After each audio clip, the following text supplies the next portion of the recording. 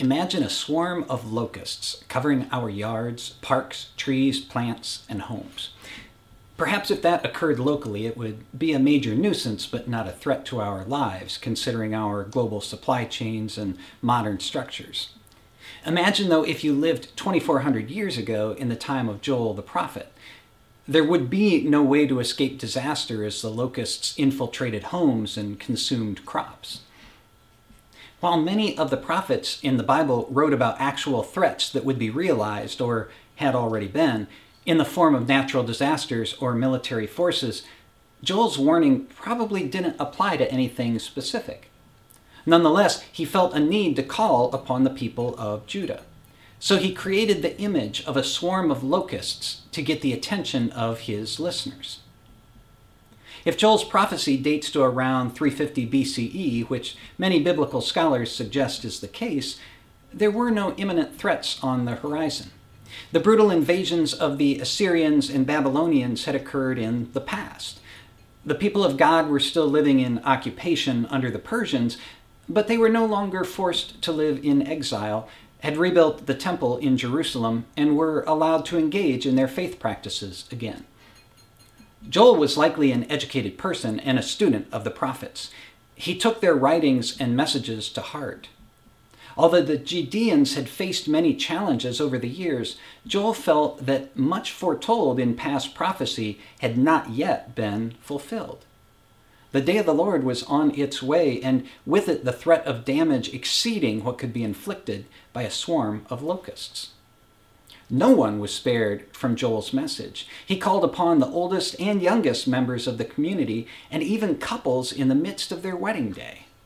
All of the inhabitants of the land needed to prepare for what was coming by fasting, weeping, and returning to God with all their hearts. Joel understood that the sum of humanity's selfish, short-sighted behaviors posed a threat to all of the people of God. He cites abuse of the land by those who take more than they need as part of the problem, and certainly that strikes a chord with us today. Our collective behaviors, especially of those who live in affluent countries, are leading to a reckoning. The results will exceed the damage inflicted by a locust swarm, and imagination is not required to envision how they will be realized. That realization is already underway. The effects of global warming and the resulting change in climate are widespread across the earth and its people.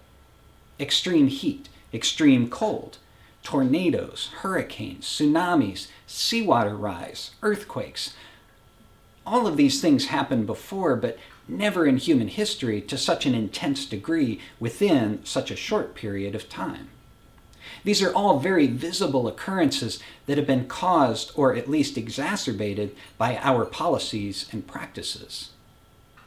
Add to this the more isolated effects of the pollution we create, which include lower cognitive performance, mental illness in children, dementia in adults, premature births, and respiratory diseases.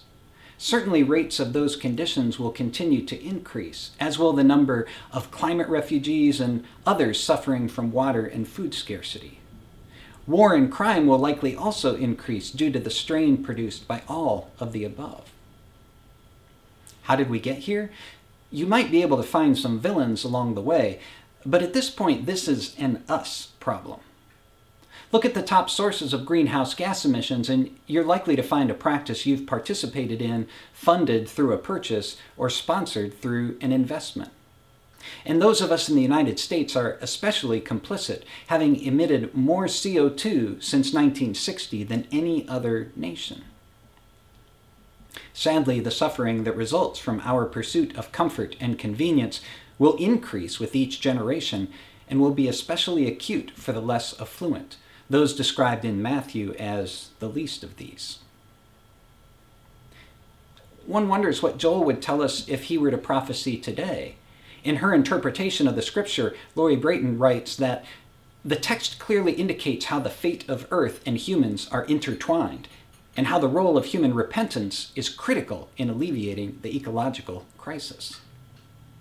That being the case, perhaps Joel's message wouldn't differ much from what he wrote 2,400 years ago.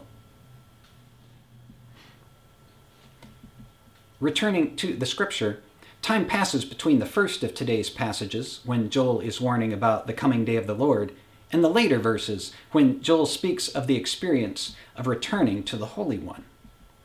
The people have heard his prophecy and have been reminded that God is gracious and loves as a mother, slow to anger, and abounds in faithful love and reluctant to impose harm. There was cause for lament and mourning, just as there will always be cause for lament and mourning. Scripture from the wisdom tradition makes that clear. In the context of returning to God, though, lament and mourning take place in conjunction with repentance, recognition of our role in what has occurred. And our actions aren't isolated. Mourning of the non-human members of Earth community serves as an example and a renewed call for humans to identify with and join them in mourning. Thus, the people repent, mourn, and lament in communion with our Creator and the rest of creation. Then comes a time of restoration, perhaps not exactly to what was known before, but in the case of Joel, he encourages the people to be glad and rejoice. The pastures, trees, and vines which had been ravaged are green and fruitful again. I was glad to see Pat Tillman recognized before last Sunday's Super Bowl. He was an NFL player with a $3.6 million contract, but after the events of September 11, 2001 occurred, he set aside his career and enlisted in the Army. Sadly, he was killed by friendly fire in Afghanistan, an event that was covered up to maintain public support for the war. My feelings about the war aside, I respected Pat Tillman for his principles. Most of those who supported the war did so without cost.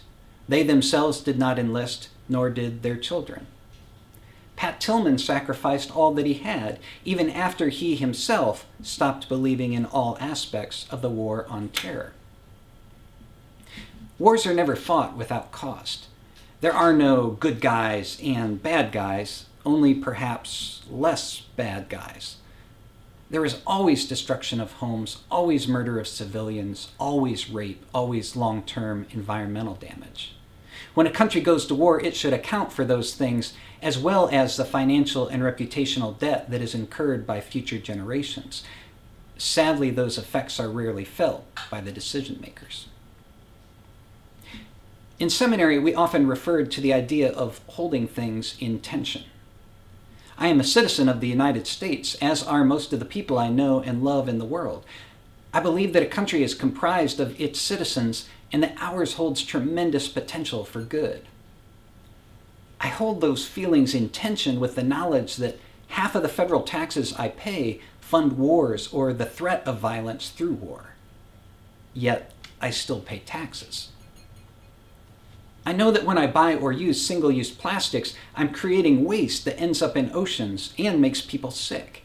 I know that pollution from plastic production causes illness and that it hastens climate change, which leads to increased suffering. But I still buy and use single-use plastics. I know that when I buy gas or ride in an airplane, I'm leading to fossil fuel production and consumption. The former funds companies that resist policy and practice changes essential to slowing the climate catastrophe. The latter hastens the climate catastrophe.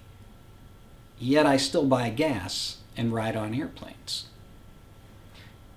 Is there a narrow road by which one can avoid all of these things?